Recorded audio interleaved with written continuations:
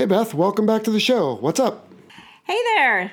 Thank you so much for having me again. A couple of things. First, I want to say just congratulations on how well the show's going. I'm really proud of you. Oh, thanks very much. That's kind of you. And second of all, a couple of episodes ago, you had Midori Gray on who spoke about Wings Over America Scholarship Foundation. That's right. Well, I'm also a volunteer with them, and I would just like to remind your listeners that our San Diego annual fundraiser is coming up. Okay, when is it? February 15th and 16th. So, if you happen to live here in the San Diego area, we really welcome you to attend our amazing auction and fun concert that we will be hosting at the Island Club on North Island. Naval Air Station, North Island. Okay, what if people don't live in the area? So if you don't, that's okay. You can still help support this foundation. You can go online and bid on the auction items, or you can make a donation. All right. Well, where would people find you online? It's really easy. They just go to www.wingsoveramerica.us. .us, as in United States, not .com? Correct. Okay. Then you just click on the upcoming events and you'll see it all there. And these help to support scholarships for dependents and military children. Is that correct? Yes, it is. Sounds like a worthy cause. All right. Well, thanks for swinging by. You're welcome. Thanks for having me. This week on the Fighter Pilot Podcast, it's not a fighter. It's not very sexy. But as you will learn from our guest, retired U.S. Navy Commander David Deke Slayton, it's a pretty darn good airplane for the mission it was designed to do, and even a few it wasn't.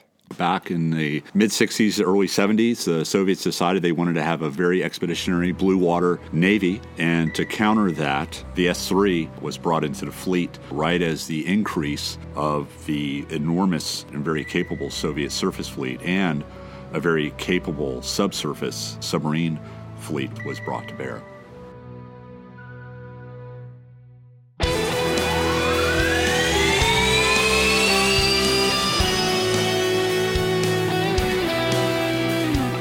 Welcome to the Fighter Pilot Podcast, the internet radio show that explores the fascinating world of air combat, the aircraft, the weapon systems, and, most importantly, the people.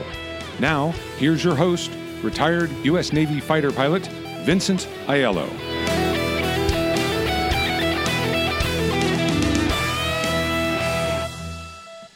Hello and welcome to the Fighter Pilot Podcast. I hope everything is going well for you out there in listener land. This is episode 38. My name is Vincent Aiello, and you're stuck with just me for this part of the show. My co-host Sunshine ran off to Alaska again, but he rejoins us in a few minutes to discuss the first airplane he flew in the fleet before transitioning to the FA-18 Hornet, and that is the Lockheed Martin S-3 Viking. Now, speaking of the FA-18, in re-listening to parts of our interview from the last episode, I noticed I incorrectly referred to the aircraft's horizontal stabilizer. Now, most aircraft have a fixed horizontal flight surface known as the stabilizer, and then a movable part on the aft end known as the elevator. But on the FA-18, the entire flight surface moves, so that whole flight control surface is known more accurately as a horizontal stabilator, and we refer to that as just the stab, or both of them as the stabs for short. Now, in other news here in our announcement section of the show, you DCS fans may have seen on our Facebook page that our parent company, BVR Productions, has teamed up with Jeff Bollinger, and his call sign is Jabbers. Jabbers has quite a YouTube following with about 13,000 subscribers and joins the team to help further develop our DCS involvement and various initiatives. If you have a question for Jabbers, you can reach him via email at jeff@bvrpro.com or via his YouTube channel. And again, you can reach anyone on our team by their first name at bvrpro.com. For Patreon updates this week, we have new division leads Mark Palmer, Jeffrey Weiser, Anthony Gifford, and Joshua Freelou. And we have 4 new strike leads, only 3 cared to be mentioned. One is Alexa Rogers, another Jim Rumble, and Matthew Bernard. I want to thank all of our Patreon supporters, and if you'd like to join them, go to www.patreon.com, search for the Fighter Pilot Podcast, and there you can gain access to exclusive content and help keep this show going. For our listener questions segment this week, I want to start with some feedback from last week regarding the Mother Trophy. And the writer asked not to be identified, but writes, the Mother wasn't limited to the East Coast. West Coast fighter squadrons were frequent recipients of the trophy, as my former squadron and a few others received it in the 1990s. Care was required in maintaining custody of the trophy. If there was a lapse in, quote, security, Tanuki could wander off to another squadron, perhaps more deserving another squadron, i.e. be stolen, and the more creative the theft, the better. To make it even more difficult to hang on to Mother, it couldn't be locked away somewhere or otherwise kept in seclusion, but out at the O Club, out on port calls during deployment, and in all other sorts of often weird locations. So that is just one more example of some of the fun you can have in this career. And yeah, I never knew that. I was never involved in any Mother shenanigans, but that sounds like a lot of fun. Thanks for the feedback. All right, listener questions for this week. Louis asks, what's the purpose of Air Force and Navy exchange programs? Why would the Navy train an Air Force pilot to land on a carrier and a Navy pilot to fly a land-based carrier? Louis, it all comes down to interoperability. These days, the Air Force, the Navy, and even the Marine Corps, and other countries for that matter, all need to interoperate with other branches of service and other countries. And so in sending pilots to have a tour with an exchange unit, such as an Air Force guy with a Navy, then when the Air Force guy goes back to his unit, if he had a chance to land on the carrier, he can tell the rest of his unit when they're doing planning, let's say, hey, no, they really can't launch and recover aircraft all day, all night, because they need a break and they need to steam into the wind and all these other things he would have learned from doing it, not just reading about it. And again, with other countries, it helps us to understand them and them us. And so it is just something that we do to expose pilots to the different services and nations. Now, regarding your question of a Navy pilot flying a land-based fighter, an FA-18, by the way, can be and often is a land-based fighter, so there's really no transition required for that. But as far as taking an Air Force pilot and training him or her to land on a carrier, well, it's really no different than taking a Navy student prior to their first time. When there is sufficient experience, you go through the syllabus, and then the pilot lands on the carrier for the first time. And yes, there is some cost involved with doing that for an Air Force pilot, but again, the benefits of the exposure they get is well worth it. Thanks, Louis. Let's take now a phone call from Adam. Hi, Jello. This is Adam calling from Kalamazoo, Michigan. You had referred to your experiences at Top Gun several times, and I think on the Top Gun episode you mentioned that 36 air crews on the Navy side make their way through the course over the course of a year. I was wondering how many Marine air crews make their way through the course. I was also wondering what kind of stereotypes exist between Navy, Marines, Air Force, and I guess Army pilots, if there is any, and what kind of, sense of superiority or inferiority they have between the different services. Thanks again. Love the podcast. So great questions, Adam. To your first point, I had to ask Grand back from episode 7, and he tells me nowadays about 3 to 4 Marine Corps pilots and Wizzos graduate Top Gun every year. Now, regarding your second question, this is, of course, a bit of a slippery slope for me, because what I presume you want me to tell you is that the Marines are burly chest thumpers who will rip your face off. The Air Force pilots are diminutive, almost nerdy guys who will quietly kill you in your sleep. The Navy guys are the cool hand Luke, who will vanquish you in a gentleman's duel, and that the Army pilots are the socially awkward guys who distract you while their buddies kill you from the flank. But the danger in stereotypes like that, which I would never do, is that, first, stereotypes, while sometimes true and occasionally mostly true, they're not always true. And so you have to be careful with that. And secondly, stereotypes change over time. Even during my time, 25 years in the Navy, I noticed military pilots in our branch alone changed from a bit more of the chest thumpers to the more thoughtful generation coming along today who's more calculated and less just devil-may-care type pilots. So, dangerous question there, Adam, but I appreciate it. And no, I'm not going to offer you any stereotypes. All right, on to a question. This is from Jim in Pennsylvania. He says, my question is based on my limited experience as a civilian flyer. One of the things my CFI, which means Certified Flight Instructor, hammered in throughout training was self-assessment prior to the flight. Am I in good physical and mental state to fly? I'm wondering if this doctrine is held in the same regard in a military setting as in the civilian setting. If a sortie is planned but a pilot is getting over a cold or some other minor illness, is that taken into account for pilot readiness? Yes, Jim, absolutely. Now, we in the military have two levels of this. Number one, we police ourselves. We are expected to come clean and tell the squadron that we cannot fly today if we either don't feel well or have some sort of issue, whether it was lack of sleep or interrupted sleep or some sort of interpersonal thing going on. Maybe the marriage is on the rocks, there's a sick kid at home. Any of those things, we're expected to reach out to the operations officer or the commanding officer and say, hey, I just cannot fly today. And normally that person will be taken off the flight schedule. They will not be required to fly. Now, where it's a little different than I presume in your civilian experiences is that a squadron, especially deployed, but even so back home, is a lot like a team. And a team looks out for each other. So if I were the operations officer and pilot Jim showed up one morning and he just was wiping his nose a lot and was coughing and wheezing, I'm probably going to ask him how's his health. If he looks like he's not all there, he's on the phone and he looks distressed, I might even pull him aside and ask how's it going at home, what else is going on. And if there is a risk in flying that pilot, well then we're going to take him off the flight schedule because usually, not always, but usually there's no need to risk putting someone up there whose mental or physical health is not all there. Now, I say usually and mostly because sometimes in combat, there might be a need depending on how much attrition we've had and who else is not able to fly. But for the most part, we police ourselves and we police each other. Good question, Jim. All right, let's take another phone call now. Hey, gentlemen, this is Andy from Buffalo, New York. I'm curious about the Hornet's 20-millimeter gun. You know, in Top Gun, we always hear Maverick say, I'm too close for missiles, I'm switching to guns. Is that really when the gun is going to be used? And with today's advanced missile and radar systems, are you even getting that close anymore to enemy aircraft? Thanks. Love the show.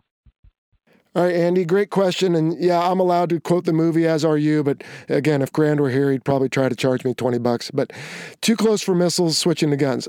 Let's look at it this way. The missiles have a much longer range, and the gun has a range within normally about a mile. So anytime you are too close for a missile and you see what's called a break X, or it's within the minimum range of the weapon, well then the gun effectively has no minimum range other than your ability to avoid the damage of the aircraft that you inflict on your target. And so you can use that all the way down to virtually 0 feet. So you can almost always use the gun, even though a missile may get to a point where it's not usable. And so the gun can be used in those close range fights. It can also be used in a passing, fleeting shot. It's kind of like if you're outside on a nice summer day and your kids are running around the yard and you've got the garden hose and you put your thumb over the nozzle and you kind of spray it as they run by. You might get them briefly wet. We can do the same thing called a snapshot with a gun and get a few hits on the target in various quickly passing scenarios of aircraft merging and passing each other. Now, your second part of that question is a little dangerous for those of us who used to instruct at Top Gun, because the reason Top Gun came to be is that sometime, I suppose, in the mid to late 60s, they decided that with beyond visual range missiles, we wouldn't need a gun anymore because we'll just shoot them out at range. And as we all learned from Vietnam, we lost the ability to dogfight. And in fact, the F-4 did not have a gun on the early models.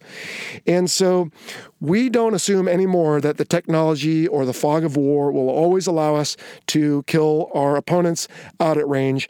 We assume that there will be a knife fight, and the knife fight can take place in close proximity, like in a phone booth, we like to call it. And when it comes time to that, all you may have is your ability to stab, bite, pull, tear, whatever, and a gun is fantastic for those purposes. Now, the fact that the F-35, certain versions of it don't have the gun, we've covered that here before on the show, and we won't get back into that. But yes, I think there is always going to be a need for a gun on combat military aircraft. All right, the last question for today then will come from Isaac in Seattle.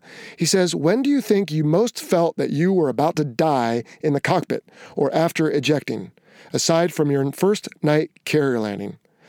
Well, so Isaac, my first night carrier landing, while scary, doesn't stick out in my mind as the most scariest night landing I ever had. That would probably be the night on the Nimitz off the coast of Perth, Australia in 2005, as chronicled in the PBS special Carrier. And that was pretty harrowing. But it was just scary. I didn't think I was going to die. I just wanted to get aboard and finally did, thankfully. Now, I never ejected, so I can't speak to that. Otherwise, to answer your question, I never really felt like I was about to die. Now, there were certain moments where all of a sudden someone turns in front of you, or you're flying in formation and you look away. When you look back, your lead is turning the other way that you didn't expect, and you have a sudden flurry of activity, and your shot of adrenaline gets your heart rate up, and you have to pull or push to get out of the way, and that's kind of scary. But me personally, I never had such a quick brush with death other than just fleeting moments. And maybe I can get someone on the show, and in fact, I'm sure I will, and probably have before, guys like Willie D, who had to eject after shooting down 3 aircraft one afternoon in Vietnam. So I'm probably the wrong person to ask this to, but I do appreciate the question. All right, so let's move on to the interview. You'll hear that we're outside. There will be some audio challenges. And before we roll the interview, I want to point out that after mentioning Brad Elward's seminal book on the development of the FA-18 Super Hornet on the last episode, several listeners followed the link provided on our shop page and purchased the book. Thank you very much. Well, Brad was so grateful for that when he found out what we were covering for this week's aircraft, he shipped me a copy of another one of his books titled S-3 Viking in Action. At 80 pages and full of glossy color photographs of the S-3 inside and out, the book is a great complement to this interview and a wonderful addition to your aviation library. And the best part is, it only costs around $10 on Amazon.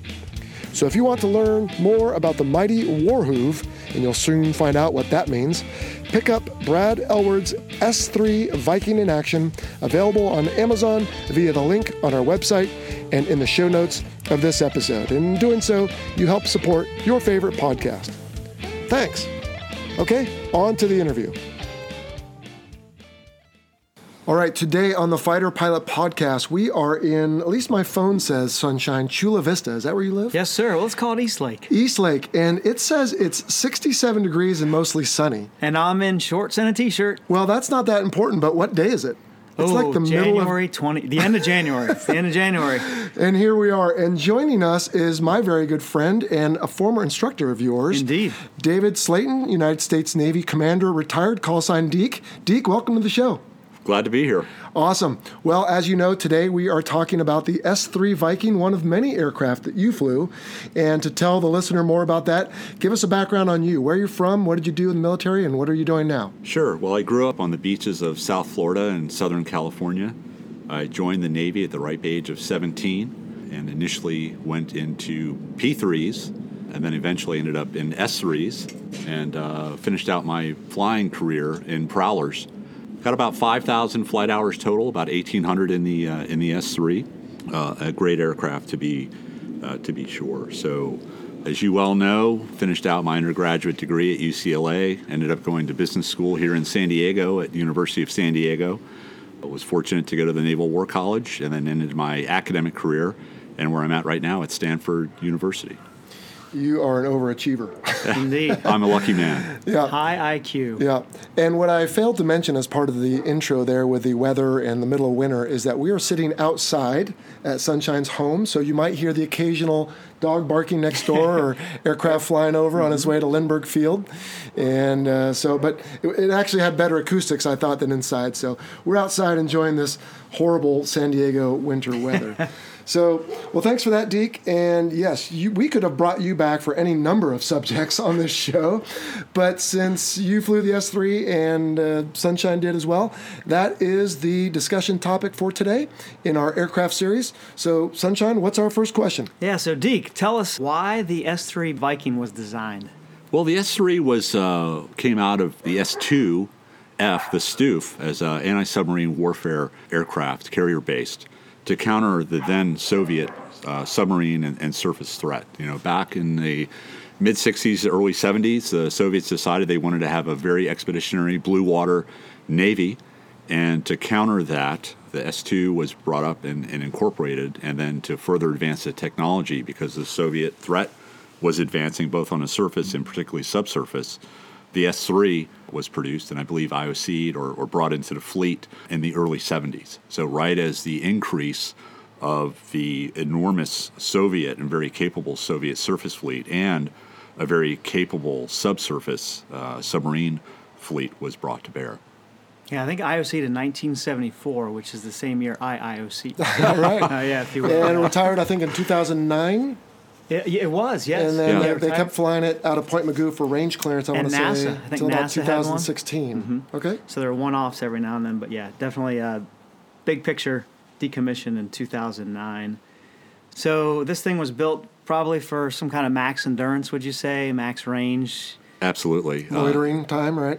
Yeah, just like Absolutely. a lot of aircraft on the flight deck at that point. Range was important, endurance was important, ordnance carrying capacity was important, and the S-3 had all of that. As you know, it's a very stable aircraft. It's a truck. It could carry a lot of ordnance, and it could carry a lot of sensors and a lot of sonobuoys, which for ASW was very important. And the other aspect of it too is it could integrate very well with the other platforms that did ASW at the time, mainly the P3 and our own surface assets. So it could be linked just to other aircraft. It could be linked to other surface assets when prosecuting and finding submarines and other surface units. Awesome. And I think in 1984 or 1987, they actually switched the A's, about 113 of them, over to the B model. And with the B model, you got increased capabilities via avionics. So the evolution of the mission, or I should say the mission evolved from anti-sub and anti-surface to also some land attack, right, support, and also some refueling. Absolutely. Well, yeah, and that was our next question is it was designed mainly for ASW, as you stated, but what it does well, I would argue, is ASUW, right, surface warfare that you talked about. Right. Tanking, I'm sorry to say, but it does pretty well. We'll get to that. That's an important mission. And then ELINT, to a degree, we'll talk about that in the variants. And then, like you were saying, surface attack. So we'll talk about the ordnance in just a bit. Okay, so we talked about what it does well. So why does it look the way it does? Well, interestingly enough, the initial design specification was for a carrier that by the time it came to the fleet no longer existed. So in order to be an aircraft that at the time was thought to ride up a specific elevator on a carrier, it could not be longer than it was. And in order to counter the absence of a longer moment arm in length, the aircraft has a very noticeable large vertical stabilizer or tail, which does add to, the aircraft is very stable, very, as you know, as a pilot, and likewise myself as a co-pilot, very stable platform, long endurance. It's got a high wing, so the noticeable features of the aircraft are its large tail, and it's a high wing, high bypass turbofan engines, which gives it exceptional endurance, exceptional speed for the mission and for the aircraft itself, and really couldn't ask for a better platform to do the mission set that it was designed to do. And the tail folds, right? Yeah, the tail folds, and as does, because real estate is a luxury on the carrier, and as the wings fold too. So. Absolutely. So it does fold up into a very nice tight package, which is appreciated both on land and on the ship. Well, and the wings fold because we need the horizontal space, but why does the tail fold? Just to get it in the hangar? Just to get it in the hangar. Right. Absolutely. Wow, Yeah. crazy. And I think you'll see that with other airplanes that we talk about, and also the Hornet, they're going to, that control surface area that they needed that could be materialized by, or realized, I guess, by a tall vertical stab. Well, instead, let's just put two of them on, right? So you got some of the fighter series aircraft, the F-series aircraft, where they're going to just have two tails instead of one big one. Okay. That's just one of the reasons. So how about the variants? So we got the S-3A, we talked about the S-3B. What other variants are you aware of? So there was a COD version for a while that they flew basically to get people and equipment and mail and parts on and off the carrier. That was around for a while, and then was was Can you discontinued. Can you remind the listeners of what COD stands for? Please? Yeah, Carrier Onboard Delivery. Right. And System. that one was the US-3, I want to say. That's correct. Okay. So that was around... Like for utility, I think. Exactly. Yeah. So that was around for a little while. Did that have a nickname? Miss Piggy? Does that sound right? Not that I'm familiar with. I don't know. Okay. It's not. I think that. Very small I think by the circles. Sunshine. I think by the time you and I came into the community, Yeah. the US-3 was phased out, and the C2 was the primary utility aircraft at the time. It was a unicorn. I remember Rat Gasparino. Yes. He was there at the FRS or RAG with us, and he was the lone US-3 former pilot. Right, Yeah. right. All And, right. and interestingly enough, I think a majority of those airframes were run out of Westpac and out of the Philippines. Yes, absolutely. Yeah. So I trust there's some good stories that come out of there. Air America. As type well. stories. And then another version that came on later, right about the time that I was going through flight school in the early 90s, was the ES-3, so a SIGINT-based version of the aircraft, very noticeably different exterior-wise, a lot of extra antennas, as you can imagine. It was a heavier version than the one that you and I flew, the S-3B, and very capable aircraft, and again, was meant to provide tactical signal intelligence to the carrier, and was also designed with the equipment to plug and play with the other type aircraft, surface units, land-based units at the time. So it was basically a carrier-based version of the EP3, some similar equipment, everything you could pack inside the truck that the S3 was, and was also a very, very capable aircraft.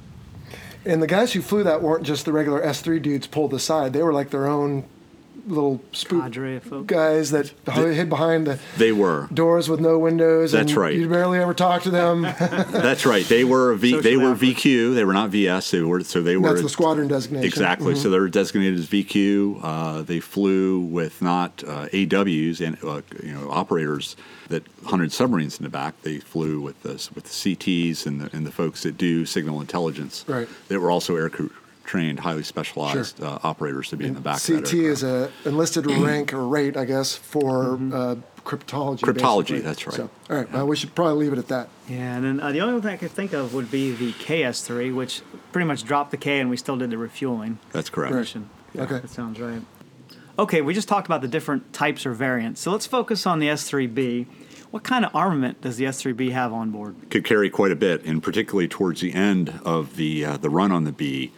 So what came with the B initially was the Harpoon missile, which gave a very long reach for anti-surface unit warfare, again, to counter that Soviet surface threat. Torpedoes with the Mark 48 could carry 4 torpedoes. Carried a variety of different mines. We won't get into what type of mines, but needless to say, it could do mine warfare. Mm-hmm. Initially was outfitted to carry the Dumb Bomb, series. Mark 80s. Exactly, mm-hmm. Mark 80 series. And then, again, towards the latter part of the service life of the aircraft, was able to carry the Maverick missile, and was able to carry the SLAM and the SLAM-ER. Again, another long-range anti-surface, both for land and ship. For the aircraft. So again, towards the end, just like most naval aircraft of their career, became a very capable attack platform. Yeah, I agree. And with the Maverick, they had the IR version, right? The Echo, AGM-65 Echo, and then also the laser-designated 65 Foxtrot model. That's I correct. think you have those backwards, don't you? Isn't the E the laser and the F is the IR? Oh. Yeah. I thought the IR came first and the laser was better. And I don't know. We'll add it in the postscript here. We always cover. Or just I'll come back anyway. Totally. Anyway, the only other thing is cluster bombs, right? That's right. Yeah. So, call me crazy, but I think I remember a time that you and I were in a plane and we went to the Chocolate Mountain Range. So we blasted off out of North Island, if you can call an S-3 blasting off. Right. Anyway, we headed out and we dropped a cluster bomb, a CBU-100, out there in the Chocolate Mountain Range. Yeah, it was a lot of fun. It was great. The proximity of the Chocolate Mountains and the ranges to San Diego was incredible. Provided great opportunities to go out there and to train towards that mission set. And again, that munition is a great piece of ordnance to have against the surface unit, because again, it has a very large footprint when it hits the surface, and it can do what needs to be done when you're trying to take out surface units. yeah, we had a show last year about air-to-surface munitions, and Farva, our guest, talked about some of the fallout, though, with cluster munitions. The only other thing I had for armament, and I don't think it's armament at all, is sonobuoys, right? That's more of a sensor. Right. Yeah. That's considered, yes. That's considered, there's armament and there's ordnance, and the buoys fall under the ordnance part of it. And again, that's part of our extended sensor package for the acoustic side of the house. And the great thing about sonobuoys was they can not only be used by the aircraft that drops them, but any other aircraft in the area or surface ships. So again, it adds to the ability to have that networked approach to prosecuting submarines using a common sensor. Right. Well, and on that note, since I don't know if there's any other good place to talk about it, what's the big boom or something that comes out the tail of the airplane on the S-3? Yes, the magnetic anomaly detector. Okay, the ASQ-81, right. And then there was another advanced version of that. But that was basically if you flew over something that was big and metallic, you would get an indication, such as a submarine, that there was something there. And it was used as a corroborating or a validating sensor. So if you had some indication that there was a submarine in the area, you could fly in the vicinity or over that suspected area of susceptibility, so to speak, or where you thought a submarine would be, and that would be a validating sensor to say yes, there's definitely something there, large and magnetic, under the water, and if it was moving, that was a pretty good indication that it was going to be a submarine. Yeah. And I think you bring up a good point that it was a validating sensor, because to me, nowadays with the F-35, we think of sensor fusion, big buzz term, right? Well, I think even back then, the S-3 had a very rudimentary, I guess, approach to sensor fusion, right? We had our APS 116 became the 137, I think, right? In inverse synthetic aperture radar. Whoa. And the FLIR, the forward-looking infrared, and then the MAD. Put those things together with the 67s, is that right? ALR 67, I think it was. The 76. That's a radar 76. Yeah, the ESM. Right. Yeah, but these suites you could all tie together and basically provide a pretty nice surface picture, wouldn't you say? That's exactly right. And again, you have any number, 6 or 7 different things that you could positively identify a target with. If it's on the surface, you got radar, you have ELINT, the ESM suite, you have the radar, and you have visual. Under the water, where things get a little bit more complicated, you have to identify the targets acoustically, and that's what the sonobuoys were for. And then you could back that up with the magnetic anomaly detector, the MAD system. So again, just because you couldn't see it doesn't mean it's not there. Yeah. So the MAD was passive? Yes. Yeah, exactly passive. right. Did you guys string any cable or any long antennae or anything like that? Oh, no, like an E6 different, or anything. different mission. No, but have you ever seen a MAD get dropped out of an S-3? No, I've never. Have you ever heard about? I can imagine that possibly could have happened maybe once or twice. Once or twice, and there was a call sign, perhaps, out of Nomad.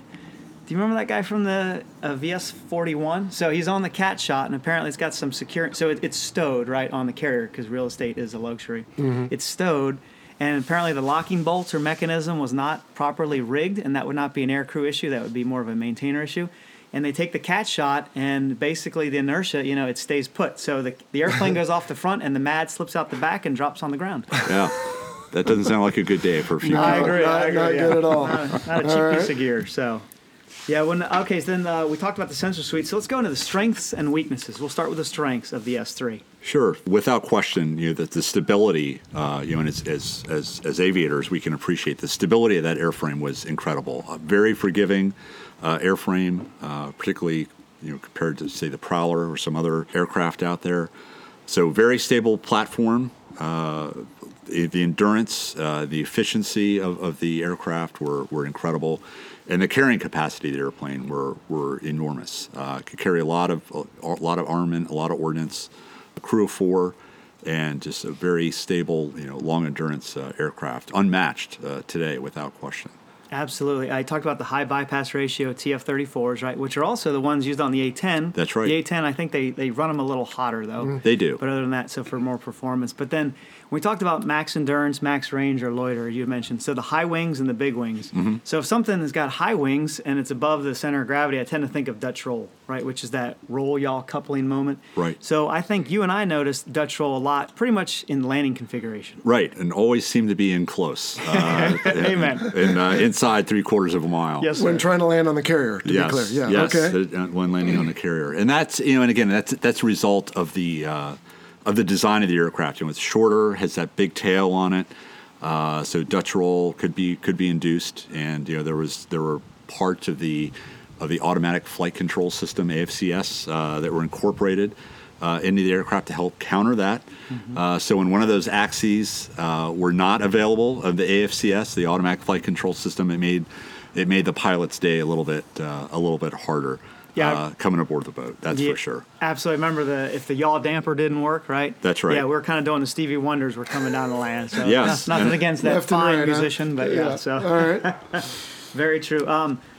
Some other strengths in the landing, so very stable landing configuration, if you don't mind. And can you tell us a little about direct lift control, DLC? Absolutely. Because the aircraft was so efficient and so stable, it loved to fly, which means it was tough to actually nail that OK3 wire in the S-3. So an additional aid for the pilots and the aircrew in the aircraft was directional lift control, which basically aided in killing the lift at exactly the right moment when approaching, when in the landing area, so to speak, and to be able to settle the airplane nicely down into the wires. And it was a incredible aid for the pilots to have. Crutch or aid. Cheating, we'll yes, call it. aid. I'll leave it as aid, an aid coming into the ship. And if memory serves, the DLC, so it's a button on the stick that's going to actuate the spoilers when it pops up. When they pop up, there's actually a light on the nose wheel that would tell the landing signals officer, right, the LSOs, that, hey, paddles, look, Sunshine's cheating, right? Now, a good maintainer, though, you probably remember, would snip that light, or somehow it would not work anymore. Yeah, on occasion, I think there was those lights would go out. Yeah, it's funny how that works. Yes. That's interesting that they put it on in the first place, but I guess someone in the design decided it was needed. All right. Yeah, so it was a good time. So what about the big bulbous nose? I mean, kind of when I was at the RAG, they used to think it looked like Shamu. So not a terribly sexy airframe, but it did a good job of descending, I would say. So exactly, and the fact of the matter is the reason why the radome in the front of the aircraft is so large is to house the radar, which was a primary sensor to have in there. Again, starting off with the APS 116 in the A, and then going to the very capable APS 137, the ISAR, in the B model. And when you lifted up that radome and you saw what was called the football behind the radome, which housed the antenna and the IFF and a number of other sensors that were on that pedestal. But again, incredible, unmatched, quite honestly, at the time for a radar, particularly for doing surface and anti-surface warfare. And I would say that blunt object of a nose also served aerodynamically a great purpose of slowing the plane down as it descended. So we get some pretty crazy descent rates. If we start up at like 25,000 feet and we'd see, we would joke that you could see, or maybe you really could see a periscope, right? With the APS 137 at quite a distance. So we would kind of want to fold our wings, not really, right? And come back down. Tuck your wings, maybe. Tuck your wings, like there a you bird. go. Kind of like a bird, yeah, and head down to the surface. So we'd get like a 25, 30 degree nose low, deploy the speed brakes, and sometimes get up to 45 degrees nose low, heading toward the water. Exactly. And again, I haven't been in the airframe in both a test scenario out of Pax River, as well as operationally. It's very noticeable when you hit the envelope of the airframe speed-wise. It's not meant to go supersonic. It's got windshield wipers. Yes, it does. It's got windshield wipers. And there are a lot of both visual and acoustic feedback mechanisms that the airplane would give you when you were starting to hit the max airframe limit of the jet, and it was not hard to get, particularly if you're coming out of altitude to get down on the surface in a hurry. Sunshine, this reminds me of something maybe we should add to our list of questions on the aircraft series, because for me on the F-18 it was very clear I didn't even think about performance, but maybe we should add in the future speed, altitude, G's, etc. And I hate to put you on the spot, but for the S-3, what was like a peak G or max speed or max C? 3.5. 3.5 G's, because as a young buck I overstressed it, and the airframers and the maintenance master chief had my derriere, let's say. Okay. How about speed or altitude? 450. 450, yeah. 450 was the max 450 speed. Yeah, 0.79 Mach. Okay. And what was the highest you guys ever took one? I definitely hit for altitude-wise. Yeah, when she got above about 30,000 feet, it started getting a little anemic, fluffy, so to speak. Totally. With a high bypass, Yeah, so it was meant to fly at lower altitudes, obviously, and so it performed well in that environment. And but again, if you were transiting, you try to get as high as possible to increase the efficiency of the engines. Mm-hmm. But you get up to about 30,000 feet, but comfortably you wouldn't normally want to get above about 25 just to have enough air for those wings to be flying through. Gotcha. Yeah, and speaking of performance, so when I cruised on the Kennedy in the early 2000s with VS-31, the Tomcat Squadron up on the, they're kind of the big fighter guys, they had their time to climb records from off the Cat, especially during the night launches to see how quickly they get up to 35,000 feet. Well, we had a time to descend. So because as Deke said earlier, that thing loved to fly, right? So we'd go idle up at 25,000 feet, and we'd time how long it took us to get down to a min airspeed and a min altitude. So anyway, lots of good performance out of that thing. Awesome. Okay. Moving on. How about weaknesses? What are some weaknesses of the S-3B? Well, it wasn't the quickest airplane in the world, as mentioned earlier. As we identified. There, quite honestly, for what it was designed to do, not a whole lot of weaknesses do come to mind, quite honestly. That's a testament to the airplane. Yeah, it really performed well in the missions that it was designed to do. And as I mentioned before, and I think Sunshine, as you mentioned before, a very, very stable aircraft, great to fly, fun to fly. And as far as weaknesses go, I really can't think of too many. Beyond, the inherent Dutch roll, if you didn't have a yaw dampener. But, I mean, those are, compared to some other aircraft, it really was a dream to fly. Yeah, I'd say for me, the only thing is, and it was not original design spec, we'll call it, but it was the mission tanking. So as the missions evolved and you got into mission tanking, you had to launch the S-3 early off the carrier so he could climb up to altitude and then try to accelerate to 250, while the Hornets sometimes would go zooming by me at 300 because they didn't do a good radar intercept. So just like you said, acceleration, right? Well, and to be fair, right, that was a mission that was adapted to the airframe later. Oh, totally. Not that it was designed not for. design spec. So I was going to say the same thing. I've got my notes here. Was when we would plan back when it was our only tanker that we needed, let's say, fuel out in front of us for a strike. To your point, you had to launch it super early because it took forever to get out there. But it was a very good tanker, just a little bit slow to get where we needed. But that's not the fault of the aircraft. That was the fault of us not having a better system. I was going to say desperate Navy. Yeah, that's all you it bet. was. Yeah. All right. And I think we'd climb at 220 indicated, and those Hornets would be going, we usually, 300, 350. Oh, yeah. So 300 generally. Yeah. Mm-hmm. It was fun, though. Good to watch the overruns. Nice. Okay, then notoriety. So where would our audience have seen an S-3? Good question. Well, right now you can see one on the flight deck of the USS Midway in San Diego. Yeah. Yep. There's not too many in Hollywood, I don't think, as far as movies go. No, there's not. And I'm trying to remember where else they could be. Again, it's part of the legacy air wing, so to speak, now. Mm-hmm. And they're retired. They're displayed prominently throughout different places in the United States. But it's really it's got a low, I would say, public recognition to it. It's not the sexiest airplane in the world, but boy, was it capable. So it won't make the calendars, but it was Navy 1, right? It brought President Bush aboard. Exactly. So Abraham Lincoln, May of 2003, the only sitting president to land on a carrier. That's right. So that was kind of cool. Yeah, absolutely. And it was, and that was, I think, a lot of people looked at us like, what kind of aircraft is that? And that the president just crawled out of. That's right. Yeah. And but no, that was definitely a bit of limelight for the airframe. Sure. And on that note, I don't know if this is a good place to bring it up, but it has a nickname, Hoover. And if you've ever been on the Coronado Beach back when it used to land here, it has kind of a whoop sound. I'm not a very good voice actor, but thank you. What was that all about there, Sunshine? I mean, you were the guy manipulating the throttles. I was the guy making that sound. Deke was probably yelling at me, dude, you're behind the power curve. But so to me, the way I understood it is the engine nacelles hang off the wings, the high wings. And what would happen is the engine would vibrate and hit kind of a natural frequency of the nacelle, and it would resonate. And that resonance was in the sound of the whoop whoop, which became known as the war Hoover, or the Hoover, right? Because the Hoover vacuum cleaner, we used to call it the war Hoove. Exactly. All right. And usually if you hear a whoop whoop in a landing pattern, I think the pilot's a little behind the power curve. In other words, he needs to add more power more quickly. He's at a low throttle setting. Okay. So when you're coming up on the throttles. Interesting. Yeah. All right, Deke, so we talked about the specifics of the S-3. Now, give us a C story. So the one C story that I'll bring forward on this highlights both the inherent safety of the aircraft, to the inherent dangers of carrier aviation, and 3, how well trained we are as aviators within the Navy to handle very dynamic, complex, and ambiguous situations at times. So as it would be, this scenario happened at night, of course.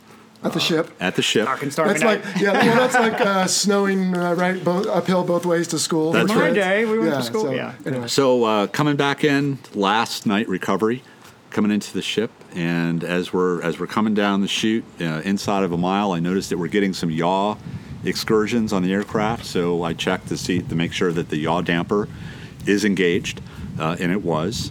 And kind of doing a scan of all the engine instruments and the instruments inside the cockpit is good. I double checked with the pilots, like, hey, you happen to be resting your foot on the rudder pedal, or we're getting some yaw excursions here. We're fighting line up a little bit. No, we're going good. So we're in close. We're still fighting line up all the way into the wires. Trap successfully on board the ship. Fold up the wings and turn right out of the LA to go park, and as we come up on the power to get out of the landing area, I start to see people running away from us. Now, normally when you land, you see people running towards the aircraft to start tying you down or whatever needs to be happen. And then out of the corner of my eye, out of my peripheral vision, I see in the rear mirror on the left side of the aircraft, I see a flash. And then I hear a bang, and then our entire aircraft is engulfed in flames. So our number one engine had failed catastrophically, and basically so quickly, I got the APU. We lost all power. Got the APU up and running. People were still running away from the aircraft. We were on fire. I told my pilot, stick with it. Don't. When fire is outside the airplane, that's good. You stay It's when better fire. than inside, That's yeah. right. When fire is outside the airplane, you stay inside the airplane because, like most good naval aircraft, it's a very survivable container. To put it very bluntly, when fire is inside the airplane, then that's when you pull the handle and you get out of the airplane. So this scenario was the fire was outside the airplane. We were inside the airplane, comfy. We had power, so we had brakes. We had everything we needed. That was the other great thing about the S-3 is that auxiliary power unit. Provided all the power, all the hydraulics, everything you needed to survive. And at that moment in time, that's what it was about. It was about surviving. So got the airplane repowered, got it stopped. The little fire truck that's on the flight deck, the P-19, came over and foamed us down and put us out. And I got to tell you, it was incredible to see the footage of what actually happened, because we disappeared into a fireball right there on the flight deck, and they put us out rather quickly. And then once they got us tied down, and we got out of the airplane. Went over and looked at that number one engine, and the only thing that was left within the nacelle was the fan disc, and that was it. The rest of the motor had basically disintegrated and was now just this small pile of metal chips sitting at the bottom of the nacelle. So it was determined it was catastrophic mechanical failure caused by a hydraulic leak, which then compounded into the total destruction. But again, it was if anything's bad, it's going to happen at the ship. It's normally going to happen at night. Yeah. And but again, it's a testament not only to our training as aviators, but everyone on the flight deck did exactly what they needed to do. And for a situation that could have gone much worse, it didn't.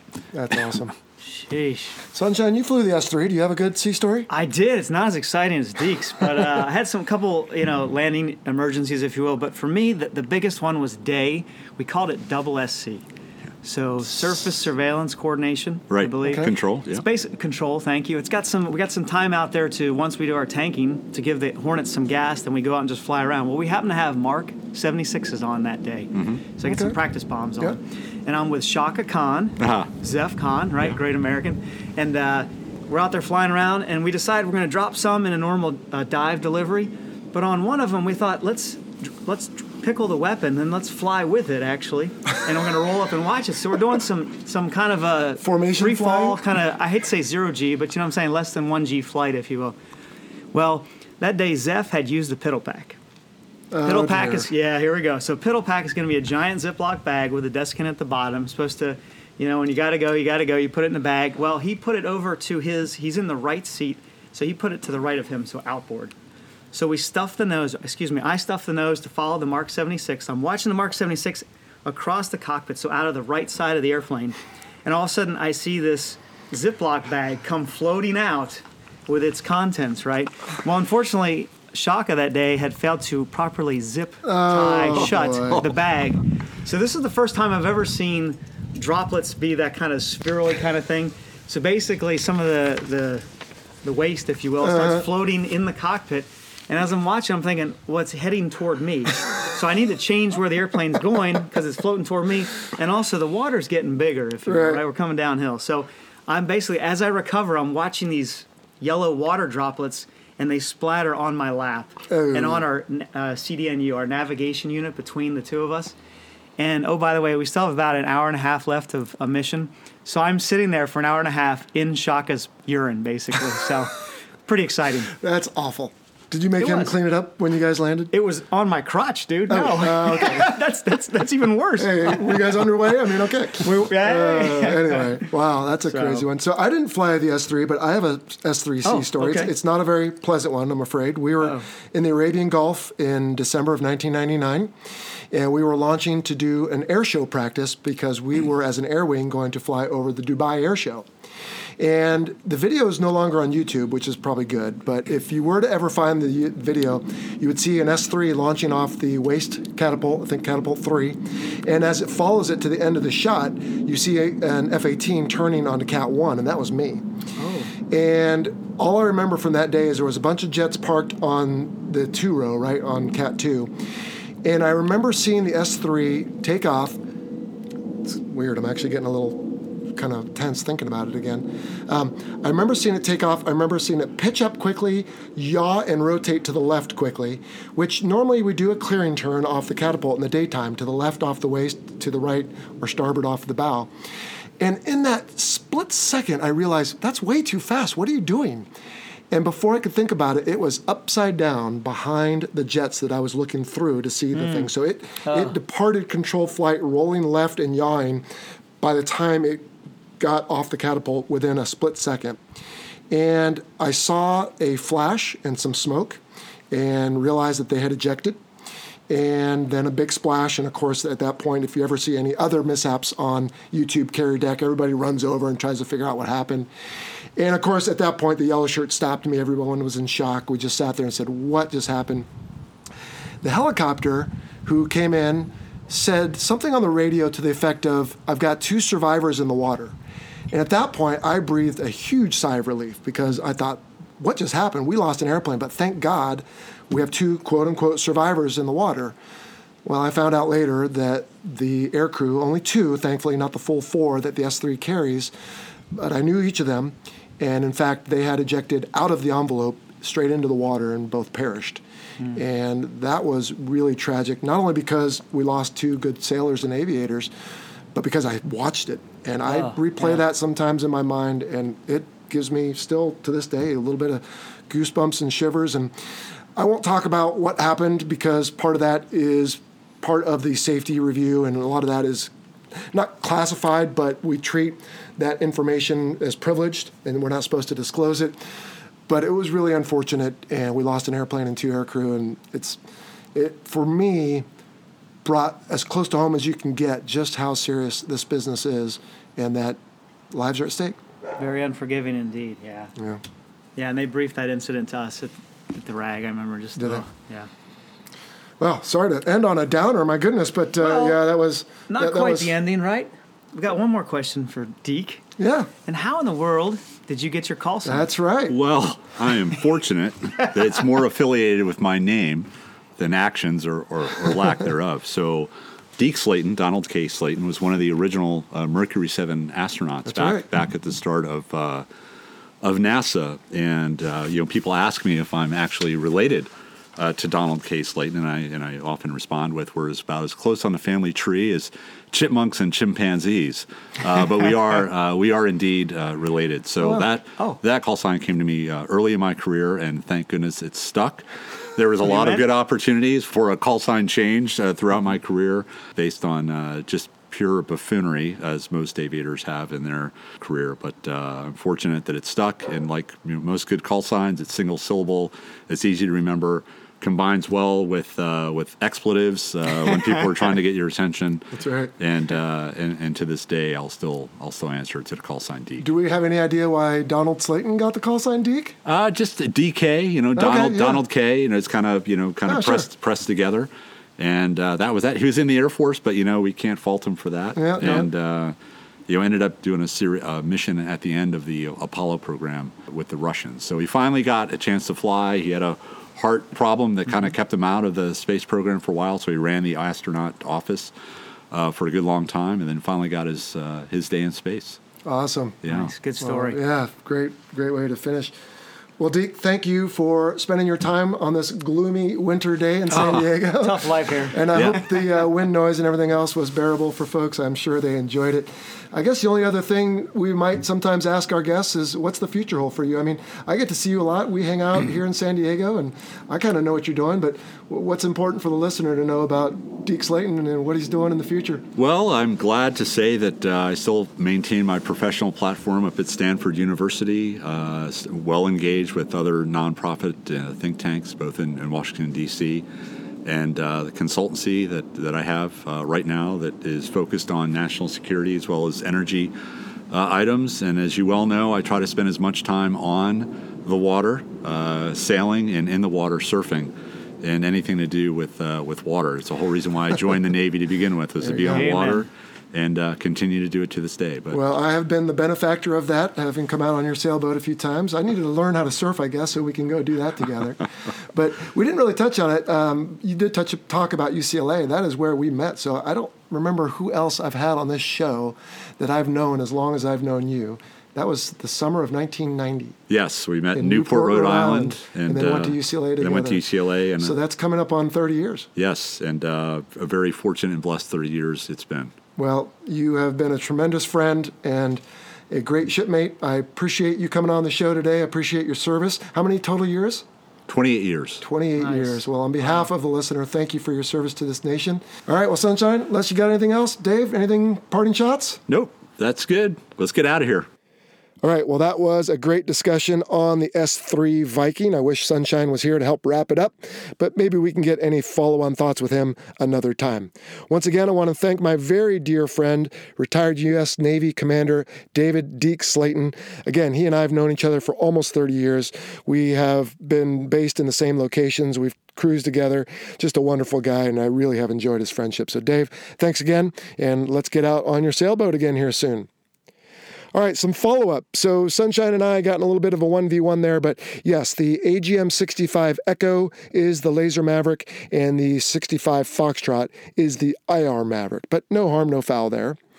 Now, one thing, too, in listening to ourselves later, we kept saying is in present tense of grammar on the S-3, and maybe we should have said was in past tense, because again, the S-3 is gone, but we all still think of it fondly, so I hope you'll forgive us for that. But I don't know, maybe there's still, I guess what, the NASA aircraft is probably flying, but otherwise, yes, it should be in the past tense, unfortunately. Now, we did expose you to many new terms and acronyms, and as always, you can find those on our website, fighterpilotpodcast.com. Look for the glossary section, and you can glean not only those terms, but about 250 others now, having done this for quite a few episodes, and all that is available to you as a reference. All right, well, I think that will about do it for this episode. Trying to think what else is on my mind here that might interest you. We have, as you know, many new initiatives going on, and I have in the pipe many new episodes for you being recorded. The next couple might be on the A7 Corsair 2 and the H60 in all its variants, so look for that in future episodes of the aircraft series of this show. And we might interrupt the aircraft series once in a while and bring you some other stuff. I'm still working on the Blue Angels. I'm working as well with Sunshine to get some more technical stuff because everybody loved the 4th versus 5th gen episode so much. And we're working on some other initiatives as well. So stay tuned for all that and keep it right here on the Fighter Pilot Podcast.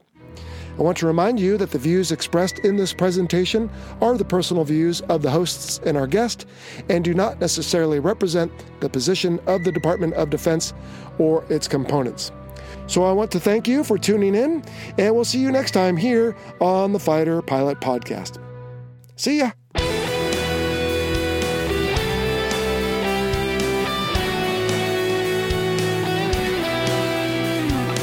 Thank you for listening to the Fighter Pilot Podcast.